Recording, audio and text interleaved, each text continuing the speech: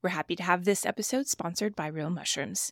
You probably already know about some of the great benefits of adding mushrooms to your diet, like better sleep, greater mental clarity, and a stronger immune system, but not all mushroom products are equal. Real Mushrooms is the real deal. Many mushroom companies harvest the mushroom and the grain it's growing on. Real Mushrooms products contain no grains or starch fillers. They're organic, cultivated naturally, and third-party verified for beta-glucans, the compound that makes them so valuable as a supplement.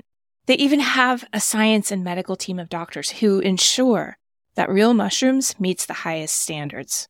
What I personally love is how informative their website is. Have questions about what mushroom is right for you? They have a robust blog with articles ranging from women's health to what mushrooms are most beneficial to your pet. Want to boost your immune system?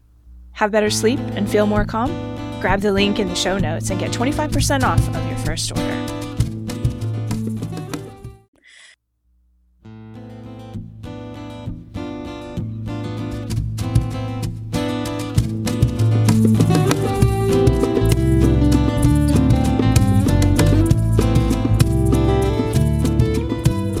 Curiously enough, acupuncture is not just sticking needles into people. It's part of a coherent and observation-based medicine that experienced practitioners of the art have handed down over the centuries. I'm Michael Max, your host and guide of Everyday Acupuncture. Listen in as we explore how you can apply the principles of this ancient medicine in your everyday life. Hi, everybody. Welcome to the show. I've got Christine Kizik with me today. And Christine is actually the wife of a good friend of mine who does Chinese medicine. Christine ostensibly doesn't do Chinese medicine, but she's kind of connected to it. And we're going to find out all about that here in just a moment. Christine, welcome to the show. Thanks, Michael. Good to be here. Great. Why don't you tell us a little bit about yourself? Okay. I am a mom of 2 little girls, and I'm a lot crunchier than I used to be. Crunchier than you used to be? Yeah, crunchier than I used to be. Yeah, all right. So what does that mean? Well, now I would probably say my life is pretty crunchy. I make pretty much all of our, skincare, body care products in the house. I clean with baking soda and Castile soap. I've started making kombucha and bone broth. So it's changed a lot since I was a teenager, when I was pretty much eating lots of processed foods and drinking a Diet Coke for breakfast in the morning. And everybody knows you should be drinking real Coke for breakfast. I know, right? All that sugar. It's good to start off your day. So, all right, you've had some kind of transformation here. What happened? When did this start happening? Or is this something that occurred over time? Or was it because you married this guy who does Chinese medicine? What's going on here? Well, probably a little bit of everything. I think it's kind of been gradual since I've had children, because you start to think about what you're feeding them, the chemicals around them, reading lots of articles about the impact of our modern day life. So many people have weight issues and autoimmune issues and allergies, and, the list goes on. So you start to worry about the potential of what you're putting in your kids and how that might impact their development and their life, really. So it was your kids that really got you thinking more about the environment, more about nutrition, more about just being healthy. Well, yeah, because it would be hard for me to just feed them certain things and not think about the impact of that decision. So diet sodas for breakfast were not on the menu. Diet sodas for breakfast are not on the menu in this house, no. I'm by no means, this is not an all or nothing. So I believe in balance, and I believe in, treats here and there. But for the most part, we try to keep our life pretty healthy in terms of what we eat and chemicals or lack thereof around us. Right. I had a show that I did recently with Erica Elliott, who is kind of a non-conventional, I wouldn't say conventional doctor. She was an MD.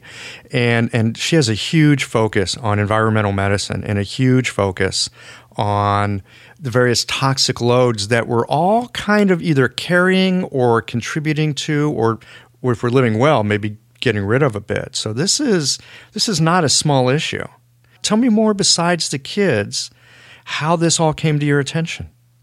Well, I guess with the company, it started a couple of years ago when I read a book called "There's Lead in Your Lipstick," and it's written by a Canadian author, and her name is escaping me at the moment. But it was a great book. That's okay. We'll find the name and put it on the show notes. Okay, and it just basically opened my eyes to all of the chemicals in products that I was using on a regular basis, and all of the greenwashing of a lot of natural products that are out there in the market these days. What do you mean by greenwashing? Well, greenwashing, I guess one way to define it is it's the process where a company will say their product is natural or use green packaging or certain images that connote natural living. So leaves, trees, happy, healthy people. And they might have something like, natural or botanical on the packaging, but when you actually turn around the product and read the ingredients, it's not natural and it's full of chemicals. So it's the process of greenwashing is to make something seem that it's greener than it actually is. So it's basically fooling the consumer to get more sales. I got fooled myself that way just not long ago. It was totally embarrassing. I was at a dinner. I was having dinner. There were some people over. We were having a discussion about natural products, basically. And I was saying, oh yeah, there's this one. I'm not gonna name the company, but there's this one thing. Oh, I love it. They got this really nice hand stuff, and it's all natural. Here, let me show you. And I went back. Oh my God! And I grabbed it, and I came back, and I realized I couldn't read like 1/3 of the ingredients that were in it. It's pretty discouraging when you kind of realize that. And some people know it and don't care, and that's fine. And some people figure it out and are just appalled that certain companies are doing that. And that was kind of my reaction. I was mad that companies were pretending to be something that they're not, because I don't like being tricked. So so that's when I started really reading the ingredients. And I still get fooled also. I got fooled with a dish soap the other day because it was a company that I've heard of and I thought they were natural, and I'm the queen of reading labels, but for some reason, in this case, I just trusted the company. And then I got it home and I started using it, and it just smelled overpowering, and I turned it over, and the second ingredient was sodium lauryl sulfite, which is a foaming agent which has all sorts of nasty reports about causing all sorts of horrible things, and fragrance, which is basically an ingredient, and it means it could be anything because it's proprietary. So they'll never tell you what's in it, and it's where lots of hidden ingredients can be found. So everybody gets fooled. Even the people who say they read ingredients, which is me, I get fooled. Lots of people get fooled. It's hard not to because, these companies are really good at what they do. Yeah. Let me ask you about the dish soap for just a moment, because this actually gets a little bit personal. My wife, a little bit like you, she's like totally into natural stuff. Yeah. I don't know if she'd define herself as crunchy. I don't know if they have, how would you say crunchy in Chinese? Anyway. I could ask Iran. He'll probably know. He probably would, and I probably should know anyway. Mm-hmm. At any rate, she recently has stopped using dish soap, which drives me crazy because I don't know how to wash things without dish soap. But she's using like baking soda and this and that. And what are you using for dish soap these days? I bought a different version after I found out that mine was full of gross stuff. Do you use dish soap or you just use baking soda? No, I use dish soap. I like what I was saying before. It's kind of all about balance. And slowly, everything might overtake in our house, and we might just have both baking soda, vinegar, and Castile soap everywhere. But for now, we're still using other products as well. But when we use them, we try to use ones that don't have a lot of nasty ingredients and are not as bad. Right. So all of this kind of led you to making some products, skincare products. Mm-hmm. And what was this just for home use, or did you have this idea that you were going to create this international company that you now have? No, I never had an idea that it would create an international company. I started because I wanted to have products that I would want to use. So it was basically a selfish endeavor that I wanted to use products that were really good, high quality, organic ingredients where possible, and that were not insanely expensive, because a lot of the time some of these products are really, really, really, really expensive. And I just wanted to be able to make things for myself. And then I started talking about it with friends, and then friends became interested, and then I would test out different products on friends, and they would really like them, and then they wanted them. So then it kind of started my wheels turning a little bit. I guess I've always kind of been a bit of an entrepreneur. This is my third little business, so. Serial entrepreneur. I guess so, yeah, serial entrepreneur. Yeah, so that's kind of how it started. It started from just wanting to make my own products for myself based on what I used. And I don't use a lot of products, but I do use certain things. So that's where it came from. Great. What kind of products are you making at this point? What's your product line look like? And what kinds of stuff are you putting in it? I make deodorant. So it's an all-natural deodorant that actually really does work. It's not an antiperspirant because you're supposed to sweat. Your body is supposed to sweat. It gets the toxins out of your body. And that's a really popular one. That one contains baking soda, arrowroot powder, and the baking soda is aluminum-free, arrowroot powder, beeswax, coconut oil, and then kind of part of what our company is because of the collaboration with my husband, Iran. He practices Chinese medicine, and a huge part of his practice is Chinese herbal medicine. So he decides what herbs would be good for each product, and then we infuse Chinese herbs in oils. And in our coconut deodorant, it's in a sweet almond oil, the Chinese herbs. So they're all things you can pronounce, except, probably most people won't be able to pronounce the Chinese herbal name. That could be an issue, yes. But so that's by far our top seller, and that one has started to be carried in different places around town.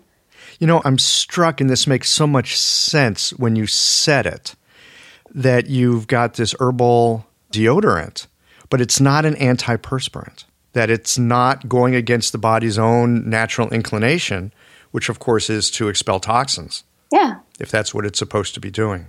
Yeah, and it's interesting if you go to just a regular drugstore and look in the deodorant aisle, most of the deodorant that's marketed to men is deodorant. So it would like cover a scent or stop you from smelling. But actually most of the deodorant that's marketed to women is an antiperspirant. It's actually quite difficult to find a deodorant for women in a typical drugstore. They're mostly antiperspirants, and I don't know why. I guess because women don't like to sweat. Well, women aren't supposed to sweat. They're supposed to glisten. You're supposed to glisten or glow. But it's frustrating. Why are there more chemicals in the ones marketed to women with the antiperspirant? But you're supposed to sweat. It's your body's way of cooling down and getting rid of things in your body. So, it's not a good idea to stop these processes. Right. What other kinds of things do you have in your product line?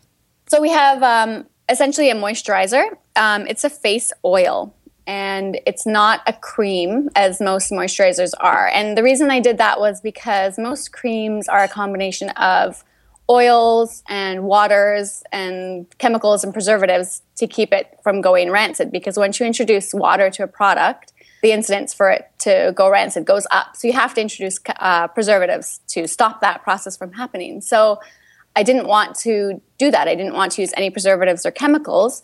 So I decided to make a straight oil blend. And it's a blend of really high quality oils. There's argan oil, there's tamanu oil, and then we also infused Chinese herbs in sweet almond oil and use that.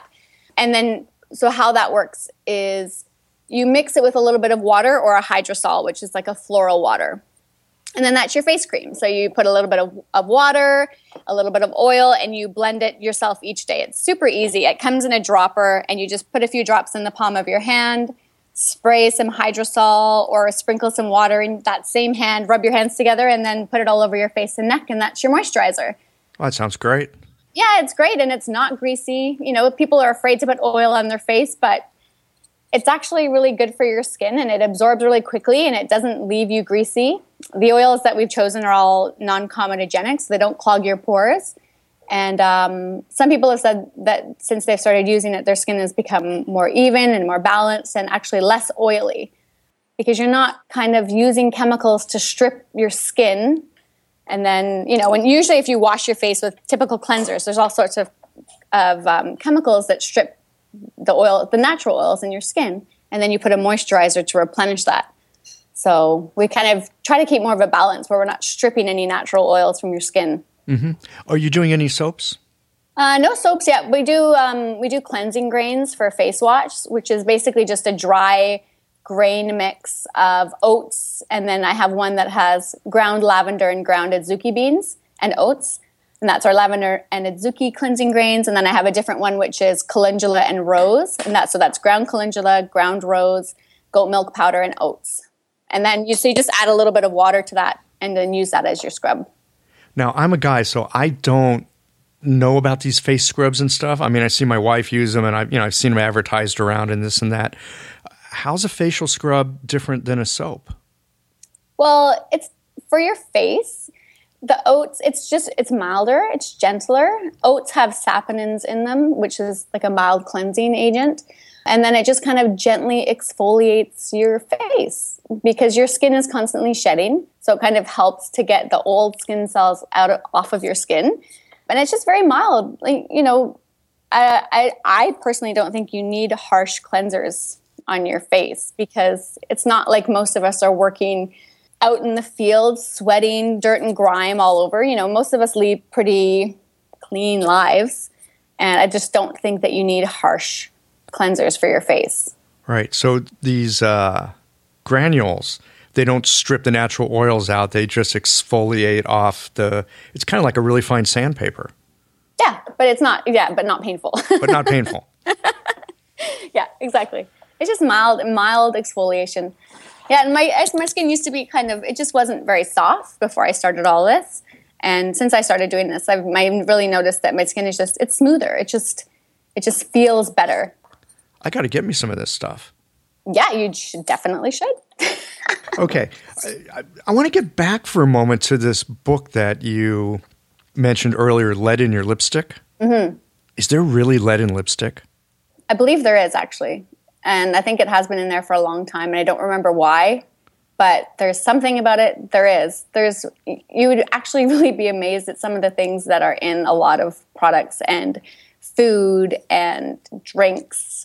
But yes, I believe there is actually lead in a lot of lipsticks, and I think historically there has been. And I think formulations are changing now that people are becoming more and more aware of all of this stuff. But yeah, there is. And one of the things actually I heard about that was the most disgusting in terms of ingredients in products, and this is totally going to gross you out, and I'm sorry, but it's kind of too funny not to share. Let's have it.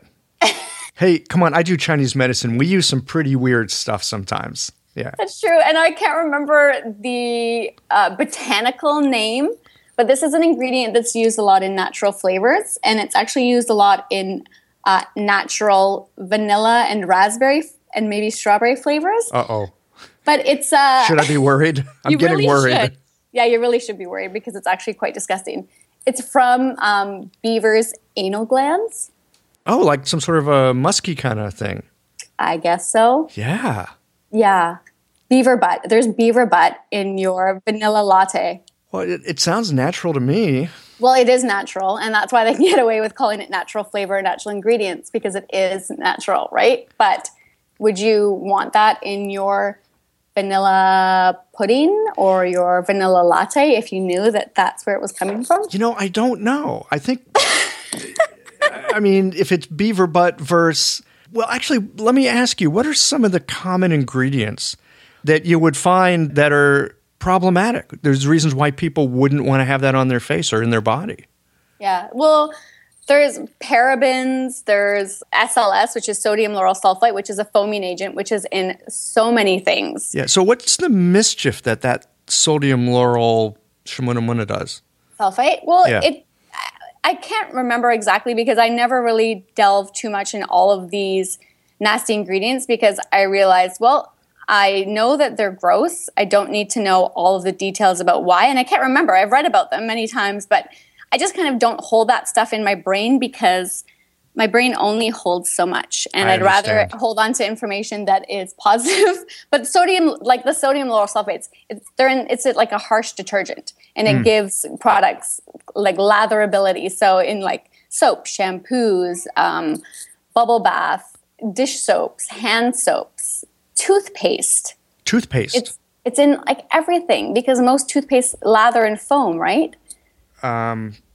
Yeah, it's one of the reasons I make my own these days. Exactly. Yeah, me too. I don't use that stuff anymore. I make so many things, and walking into our bathroom is kind of like walking into maybe some other person's kitchen from the 1800s, but that's, a different thing. Well, I've heard it said that really you shouldn't put anything on your skin that you wouldn't be willing to put in your mouth. Well, and that makes sense though, right? Because your skin is the largest organ in your body. It's very absorbent. It absorbs things. Things go into your bloodstream, into your cells in your body.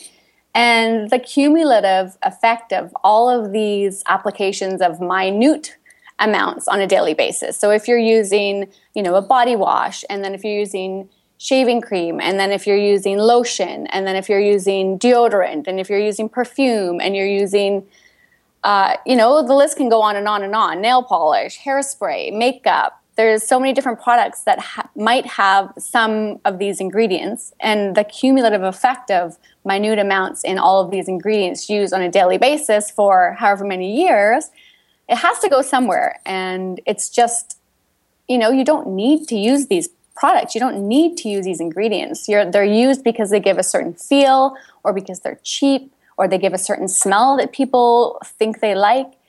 And then you just think that you need to have foamy shampoo, and then you just get used to it. And I just kind of don't think that for me anyway, that I need all that stuff. Right. Well, I certainly see, as a practicing acupuncturist, that people come in and they've got allergies or they've got skin conditions. Sometimes it's migraine headaches. I mean, there's a number of things it could be, but it is because their systems have become more sensitive than they used to be, and often they're more sensitive because of these fairly high loads of chemicals that they haven't been able to clear out of their system. And it can come from the food, it can come from the shampoo, in the air we breathe. Everywhere. It's really kind of hard to take in once you kind of realize the scope of it. Like, it's kind of everywhere. And we recently kind of got rid of pretty much all of the plastic Tupperware and dishes and stuff, and replaced it all with glass and stainless steel, in which we had them anyway. But, when you have little kids, it can be hard to replace broken things all the time. And the whole BPA-free thing that just came out a couple of weeks ago, that BPA-free plastic was better for you, and now it's not. So there's always new information. So keeping on top of it all can be kind of overwhelming, but you just do what you can. You do the best that you can, and hope that you're making good decisions for your family and you. And but yeah, it can be pretty overwhelming because it's kind of everywhere. And I've noticed myself with friends who have young children, so many of them have allergies, and so many of them have food sensitivities. Like, some of them are really, really severe food sensitivities where they can only eat a few things without having some sort of really scary reaction. So it's scary. Mm-hmm. You mentioned toothpaste a little while ago. I'm curious to know what's in your toothpaste. I love my toothpaste. And I made Rand try it, and he thought it was absolutely disgusting. Wait a minute. He's the Chinese medicine guy. He should be able to eat anything. He can, but he does not like my toothpaste, and that's fine. It's totally fine. All right. So what do you got in this toothpaste? And my toothpaste is basically just a mix of baking soda and coconut oil and some calcium. I bought a tooth powder from a natural store, which has just calcium carbonate powder and hickory root. And then I add a little bit of peppermint essential oil and mix it all up. So it's kind of like a paste. And then I just put a little bit on my toothbrush, and there we go. It's interesting. I've recently myself, because I had some issues with my gums and thinking Chinese medicine-wise, well, I should be swishing some myrrh and some rushang, how do you say it, in frankincense. I should be swishing these things over my gums. And I thought, well, what if I brushed it into my gums? And so I did something really similar. I took some of those herbs, ground them up, put them into coconut oil, and a little bit of baking soda. Perfect. And that's it. That's awesome. I love stuff like that. I think it's great. You should try oil pulling. Tell us about oil pulling. I've heard some stuff about this, but I'm no expert. What's oil pulling? I'm no expert either, but from what I've read, it kind of It's really good for your oral hygiene. Apparently, it's really great for your gums. It can help remineralize your teeth if you have sensitive teeth that are prone to cavities. Apparently, it pulls the toxins from your mouth. I don't know. But you essentially just swish around coconut oil or sesame oil in your mouth for 20 minutes and then spit it out. And that's it. And it actually leaves your mouth feeling really, really clean. And I made I found it on a website, a blog that kind of made it a little simpler and more user-friendly, where you make these oil pulling, essentially, melts in a little candy mold. So I mixed essential oils with the coconut oil, mixed that together, and then poured it in little candy molds, let it cool and harden, pop them out, and then I just keep them in the fridge. And then I just put one of those in my mouth, let it melt, chew it around, swish it around for 20 minutes. And I usually do this while, showering. And it's funny because now my girls know that if I'm talking like this, that I'm doing my oil pulling. And we've learned to get really creative with our hand gestures if they have a question. And it's pretty funny. But it's supposed to be really good. And I haven't used conventional toothpaste in probably a couple of years. And my dentist is totally fine with it. And I haven't had any cavities. So this is kind of an experiment, I guess, but it seems to be okay. If I were to have, a mouthful of cavities after a year of doing this natural toothpaste and oil pulling, that would be a different situation. But so far, so good. Yeah. Were you having more cavities prior to this, or have your cavities just stayed the same? I've kind of been prone to cavities throughout my life, and not a crazy amount, but, I would get them here and there. And I probably attribute it, thinking back to my diet, eating, drinking Diet Coke for breakfast and not having a very healthy diet growing up. Mm-hmm. It just occurs to me, this oil pulling thing. Mm-hmm. Again, I'm an acupuncturist, and so I think about things in a certain way. There's a lot of popularity these days with facial acupuncture, right? Take a few years off your looks. I'm thinking if you were like swishing oil around in your mouth for 20 minutes, if you do that for a couple of months, it would really shift your facial muscles. Oh, you think so? In a negative way?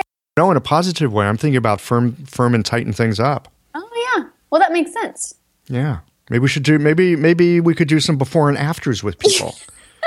You should. It's not like you're like heavy duty swishing. You can let it sit. It's like gentle swishing. It's not like a painful jaw workout that we're talking about. Although some people might do it that way. I don't know. But these are all things that have been done for a long time in lots of different places around the world. Right. You're not just inventing this yourself. I'm definitely not inventing it.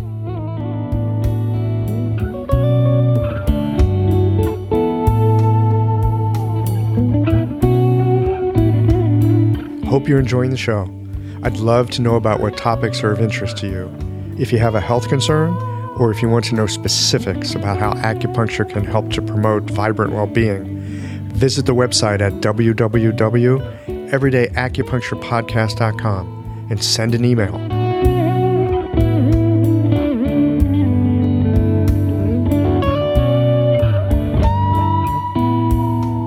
Tell us what else you got in your product line.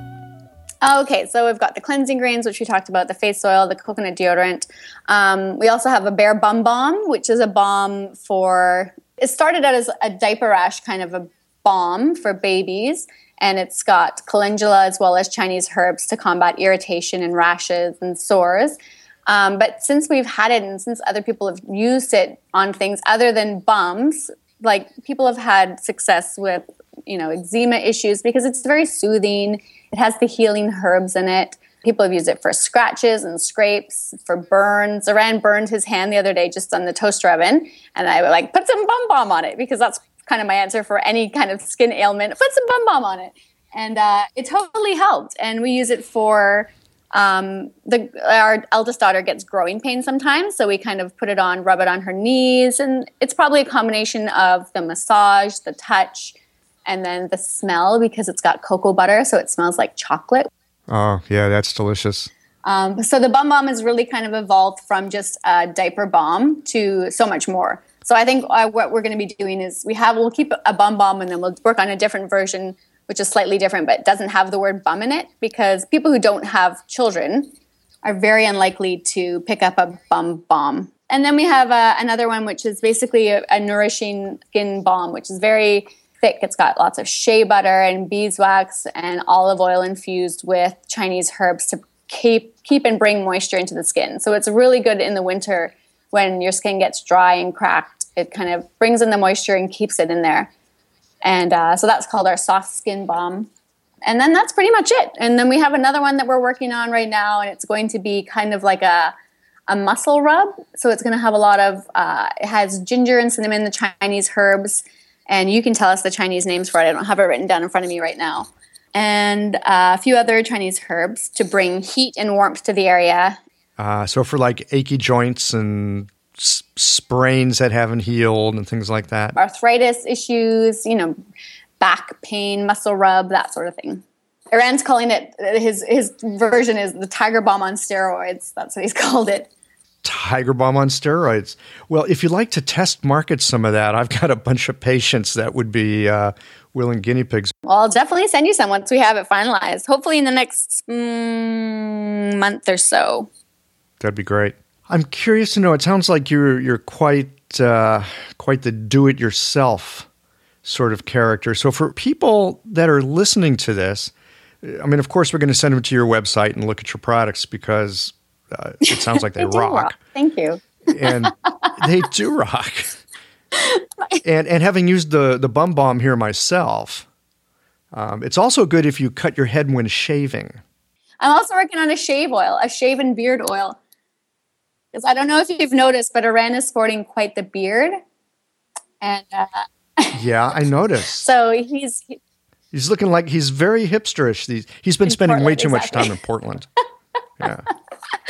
Oh yeah, so that's another one. That's another product that's coming down the pipe. But it's hard. Things take a little time when I only have 2 days of a week to work on these things because I've got a 3-year-old at home the other days. So life is busy, but yeah, so that's another thing. But yeah, do it yourself. Yes, I'm definitely a do-it-yourselfer. Right. So if people in our listening audience wanted to do a little of do it themselves, they want to experiment with some of this themselves, have you got some pointers and tips of like base ingredients to think about or ways of thinking about going at making your own? Yeah, it depends what they're looking to make, but the internet is a vast resource, but you have to be careful about where you're reading things about. It's good to get information from many different sources. I do lots of research before I settle on products, and I take out lots of books from the library and read a lot before I do something. So I do a lot of research, but it depends on what you're looking to do. You can totally make your own body care products if you want to. You can totally make your own, anything really. You can make your own furniture if you want to. You just have to do research and know that you're doing things safely, and I would just research the ingredients. Make sure that you're using ingredients that are good for you and that are going to be beneficial. And use ingredients that are going to be beneficial. There's lots of ingredients that you can use, but they're kind of filler ingredients. So that's also why I make my own things, because I don't want products with filler ingredients. I want all of the ingredients to have a purpose. What do you mean by filler ingredients? Is this like to fluff it up and make it heavier? Well, it's to make it more full with less cost. A lot of products out there will say, argan oil is a big I don't know, a hip ingredient or something. It's a rare oil, and it's really good for your skin and your hair, and it's got lots of anti-aging properties, and it's a really good oil. But a lot of products are jumping on this bandwagon of, put argan oil in everything, so they'll advertise it. And this kind of goes back to the greenwashing. Or maybe it's not greenwashing, it's just making it seem like it has more than it actually does. Like it'll say argan oil body balm. And then you turn over the ingredients, and the first ingredient is, I don't know, it could be sunflower oil. And then it could have a bunch of other chemicals. And then near the end, it'll be listed as argan oil. So it does have argan oil in it, but it's nowhere near at the top of the list. So you also have to be careful about that. So that's kind of what I meant by filler ingredients. I don't want, my products don't have ingredients that to me are filler ingredients. I don't put them in there just to take up space and to make the product cheaper, because these are products that I use on myself. So why would I want products I use on myself to just be, full of junk with a little bit of the good stuff? So that kind of goes back to the whole filler thing. You have to read the ingredients to know what is in the product, but then you also want to look at the order that it appears. The first ingredient listed is usually what's most in the product, and then it goes down from there. Keep that in mind when you're reading about products and ingredients. It really is essential to read the labels if you want to limit your exposure And it's hard because sometimes you don't have time. You've got kids in your grocery cart screaming and you just want to grab something and go because you don't have time. And I've done that because, like I said earlier, it's all about balance. So I'm not going to beat myself up over it if I don't read the ingredients all the time because I didn't have time because someone was throwing a fit.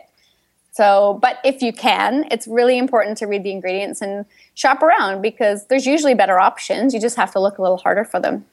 Sure. I heard you mention about the dishwashing soap that you got home, and all you had to do was open it up and start to use it, and you realized that you got a hold of something that you really didn't want to be using. It smelled so strong, and it was just overpowering. And I turned it over, and the fourth ingredient on the list, and usually fragrance is way down at the bottom, but the fourth ingredient was fragrance.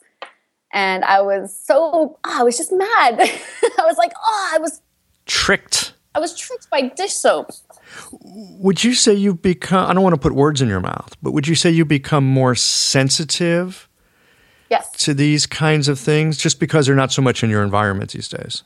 Yeah, definitely. Definitely sensitive to scents. And it's not like I'm going to have a reaction, but I notice if someone's walking by me and they're heavily scented, either from their hairspray or their cologne or, the myriad of products that they're putting on their bodies. You can definitely tell.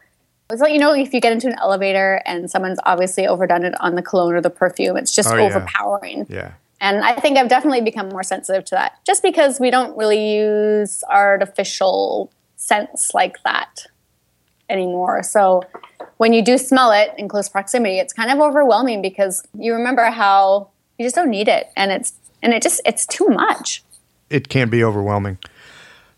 Are you doing any shampoos? Or thinking about it? No, not currently. And I used to use baking soda and apple cider vinegar as my shampoo and conditioner for the last few years. But I've recently come across information that says that baking soda has a higher pH than your hair. So it will eventually strip your hair over time. But I've discovered rye flour. And rye flour has a pH of 5, which is the same pH as your hair. And I never knew this information before. I'm always learning about new things. And apparently you can use rye flour. So you just buy rye flour ground and you mix, and it depends how long your hair is. And for you, this might not be an issue for you because I know you don't have very long hair. No, I would be more interested in the shaving cream for my head. Oh, yeah. But so the rye flour, you just mix it with a little bit of water to make kind of like a runny paste that's similar to consistency of shampoo. And I add a little bit of rosemary essential oil to kind of take it away from just the fact that I'm putting rye flour in my hair because, it's a little odd. I didn't want to be the one to say it. I know. You know what? I'm the first one to say that some of the things I try are odd. But you know what? It totally works. So if I can get away with washing my hair with rye flour, which I know for now anyway, there's always new developments coming out, but I'm pretty sure that rye flour is very low on the toxicity scale. It's gentle, it's mild, and it totally works as shampoo. And I never would have thought that before. And it's definitely not your typical showering experience where you get the suds. You do not get suds, and it's a weird texture, but for me, it's worth it. You have to want to do stuff like this in order to put rye flour in your hair because it's not necessarily a pleasant experience, but I'd rather wash my hair with rye flour and then use shampoo. It's cheaper. It's better for the environment. I'm not washing chemicals down the drain, which are going into our waterways, which are going into our fish, which we're eating. And it kind of just makes sense to me. And I know it probably won't make sense to a lot of other people. It sounds a little bit crunchy. It's definitely, that's pretty crunchy. Like that is way crunchy. Baking soda and vinegar in your hair has become more mainstream. But when I started doing that a few years ago, that was like totally weird.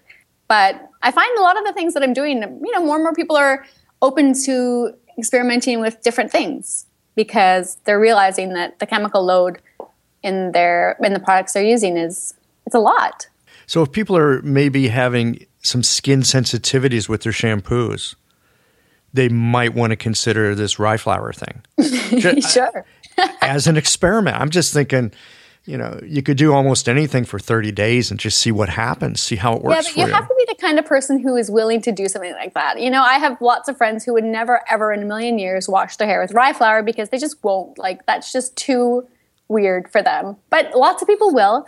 And if they're having sensitivities, if rye flour is way too out there, which it is for a lot of people, just do a lot of research and find a shampoo or conditioner that is really gentle and mild.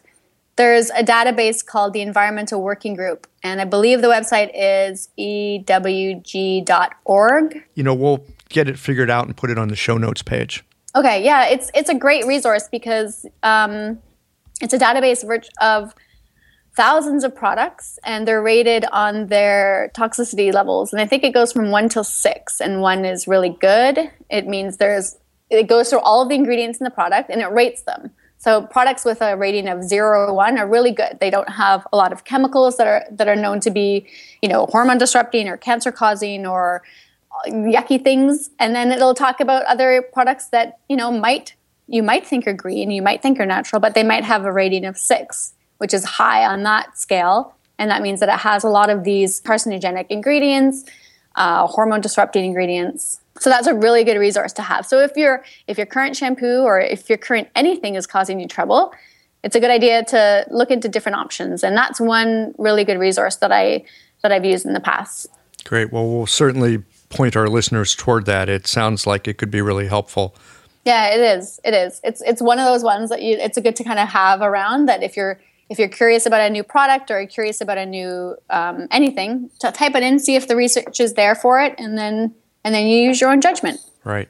Any other sort of, I was going to say off the wall, but any other interesting DIY sorts of solutions that you want to share with us?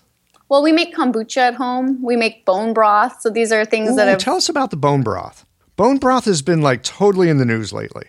I know. And it's so old-fashioned. It's been around for centuries. And, people always used to eat bone broth. It was just a thing. You just take your bones from your leftover meat, and you're not going to throw it away because meat was expensive and you always use every last bit. So you put it in a stock pot, add water and herbs and all sorts of stuff, and boil it away. And that's basically what we do. We buy our chicken bits from our chicken man at the farmer's market. And we usually buy chicken feet because there's a lot of gelatin in the chicken feet, and that gives it that thick. Once it cools, it kind of turns into jello. It's good if it's kind of gelatinous. And it's kind of gross, but once you warm it up, it all liquefies anyway.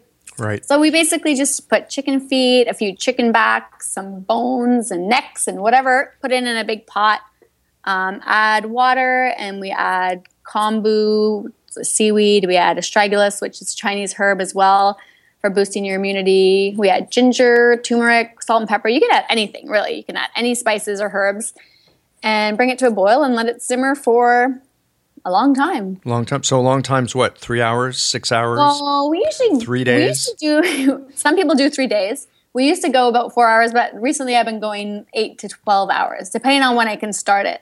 And then you strain it out. And then I usually put it in big mason jars and refrigerate it or freeze it. And then I do a second simmer with the bones again for another 12 hours. And that produces a less gelatinous, probably less nutrient-dense version, but that's the kind of one that we'll use in congee or in any dish, really. It's still good. It's just not as high nutrient-dense as the first version. Are you doing cow bones as well? No, just chicken so far. Iran doesn't eat four-legged land mammals, so we kind of stay away from cows. Got it. But yeah, so it's great though. And we've been drinking it. It's been really nice to have in the winter when it's cold to have just warm up a mug of bone broth and sip on that. It's kind of, I'm not sure, I haven't been sick yet this year. Who knows? I'll probably get sick tomorrow just for saying that. But I think the combination of all of the things that we've been doing has probably been boosting our immunity. I also made fire cider for the first time this year. Have you heard of fire cider? No, I haven't. Is that like moonshine? No. But I can see why you might think that. No, it's I read about it first on Mountain Rose Herbs, which is this great wholesale organic herb company that I get a lot of my ingredients from. And they have a blog, and they were talking about fire cider. And of course, that piqued my interest. I'm like, ooh, this is something new and weird. I have to try it. And it's basically you chop up onion, horseradish, ginger, garlic, rosemary. I can't remember all of the ingredients. I can find a link and send it to you and you can put it up. And you basically put it in a big jar, add some spices, and then top it off with apple cider vinegar. And you let it sit for a month, shaking it every day. And then you strain it and add honey to sweeten it. And then that's essentially kind of an immunity tonic that you would take. You could take a little, like a tablespoon every day, just to kind of boost your immunity as a preventative measure. If you feel like you're getting sick, you can have more, like 3 tablespoons or just a shot of it. And it tastes, well, Loren says it tastes like vomit. I know I'm making this sound really appealing. Well, at least it's not beaver anal glands. Exactly. At least it's not beaver butt, right? And it's hot because of the horseradish and the onions and the herbs. Like, it's very spicy, but it's like taking a shot of straight alcohol. But it's not alcoholic at all. It's immune boosting. It has all of these really good ingredients, and it's an old folk remedy. It's been used. People have been making it for years and years. Again, this is nothing new. And so I've been doing fire cider, which is really cool. This fire cider stuff, it sounds like a wicked probiotic, because if you're taking that material and then you're letting it sit and ferment for a month, totally, it would be really good for the gut bacteria. Oh, I think it is. And you can also use it as your vinegar base in a salad, like if you want like a really spicy salad dressing, just mix it with some olive oil. It'd be awesome. Sounds great. Yeah, so there's that, and then there's kombucha, which I've been making for a while now. And our youngest daughter loves kombucha. Loves it. Wakes up in the morning and asks for kombucha. She loves it. Oh, my goodness. It's hilarious. That's a little different. I was going to say that's a little bit different than asking for a diet soda in the morning. She's asking for kombucha. Fabulous. But she eats all sorts of crazy things. She likes, goat cheese and olive. She has a very mature palate for her age. She doesn't like chocolate. She doesn't like sweets. That's a really interesting observation. I've found as I've gotten away from sweet, I find sweet to be actually rather unpleasant. I found the same thing. I used to love sweets, love chocolate bars. And just like the drugstore chocolate that's, barely any chocolate. It's mostly sugar. I used to love it. And now if I have it, it's way too sweet for me. It's way too sweet. I actually started making chocolate. I made chocolate yesterday. It was really good. How do you make chocolate? It's so easy. You just, I have cocoa butter in the home because I use it in some of our products. So you just use cocoa butter and I have cacao powder. You could use cocoa powder. And what else did I put in there? I put in a little bit of sweetener, and I tried 4 different versions just to kind of see, because I'm always doing different versions of things, whether it's skincare or chocolate. I have to try different versions of ingredients to see which one I end up liking the best. So I used one version with coconut sugar, another one with maple syrup, another version with brown rice syrup, which is apparently lower on the glycemic index, so it doesn't spike your blood sugar. And then the last one had honey in it. So it's basically just cocoa butter, melt it down, and then you add the rest of your ingredients. So you added your sweetener and your cocoa powder, your cacao powder, which is raw cocoa powder. So it's kind of got more of the nutrients in it. And then you can add flavorings. And I added chopped ginger to one, but I ended up making it too watery. So I wouldn't do that one again. I'd probably use powdered ginger. And then I made kind of like a chai spice where I crushed up some cardamom seeds and cloves and some cinnamon. And I put that in, and that was really good. Okay, well, you're going to have to put the basic recipe up on the show notes page. No problem. It's so easy, though. Like, literally, you melt cocoa butter, add a few other things, pour it into a mold or, like, in a muffin tin, refrigerate it, and then that's chocolate. Well, it sounds, too, like these skincare products that you're making as well. It doesn't sound like rocket surgery. No, it's not. It's not. It's fairly simple. But it is simple, but you have to either want to, like, not everybody likes making things. Like, I'm definitely a do-it-yourselfer. I like making things. I've always liked making things. I've always learned different skills, whether knitting, sewing, pottery, skincare, chocolate making. But not everybody likes making their own thing. So while it is very easy, it totally isn't. Anybody can do it. Not everybody is going to do it. So, find other people who will do it. Simplicity really rules here, doesn't it? Totally. Yeah, it doesn't have to be so complicated. Everybody has very busy lives and children and work, and you just you do what you can.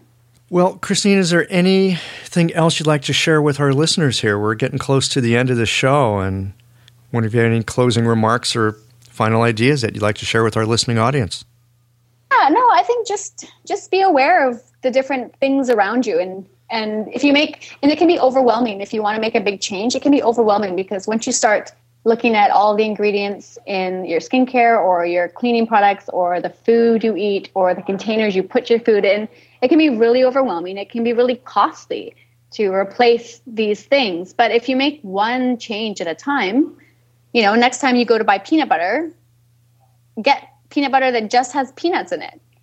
When I used to eat peanut butter that was, the big name brand, and it's full of sugar and it's just not necessary. And your palate kind of totally changes. And so then you make one change. Try a new peanut butter next time. And then when you run out of dish soap, the next time you buy dish soap, just spend a few minutes looking at the back of certain products and find one that's better. And then when you run out of whatever you use, when you run out of it, try not to be overwhelmed because it can. Change is hard for people, and it is. But if you just make one change at a time, then you're slowly getting yourself healthier by using less chemicals or less sugar, because sugar is everywhere.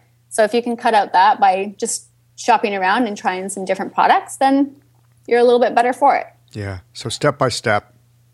Step by step. Doesn't have to be so overwhelming. Well, thank you so much for being on the show. Thank you for having me on the show. This is so fun. I was really looking forward to this conversation today, and looking forward to your whatever it is that you've got to shave skin with. I'm happy to be your white mouse for that. I will definitely send you some to try when I have it down. Sounds good, Christine. Talk to you later. Awesome. Okay, thanks, Michael.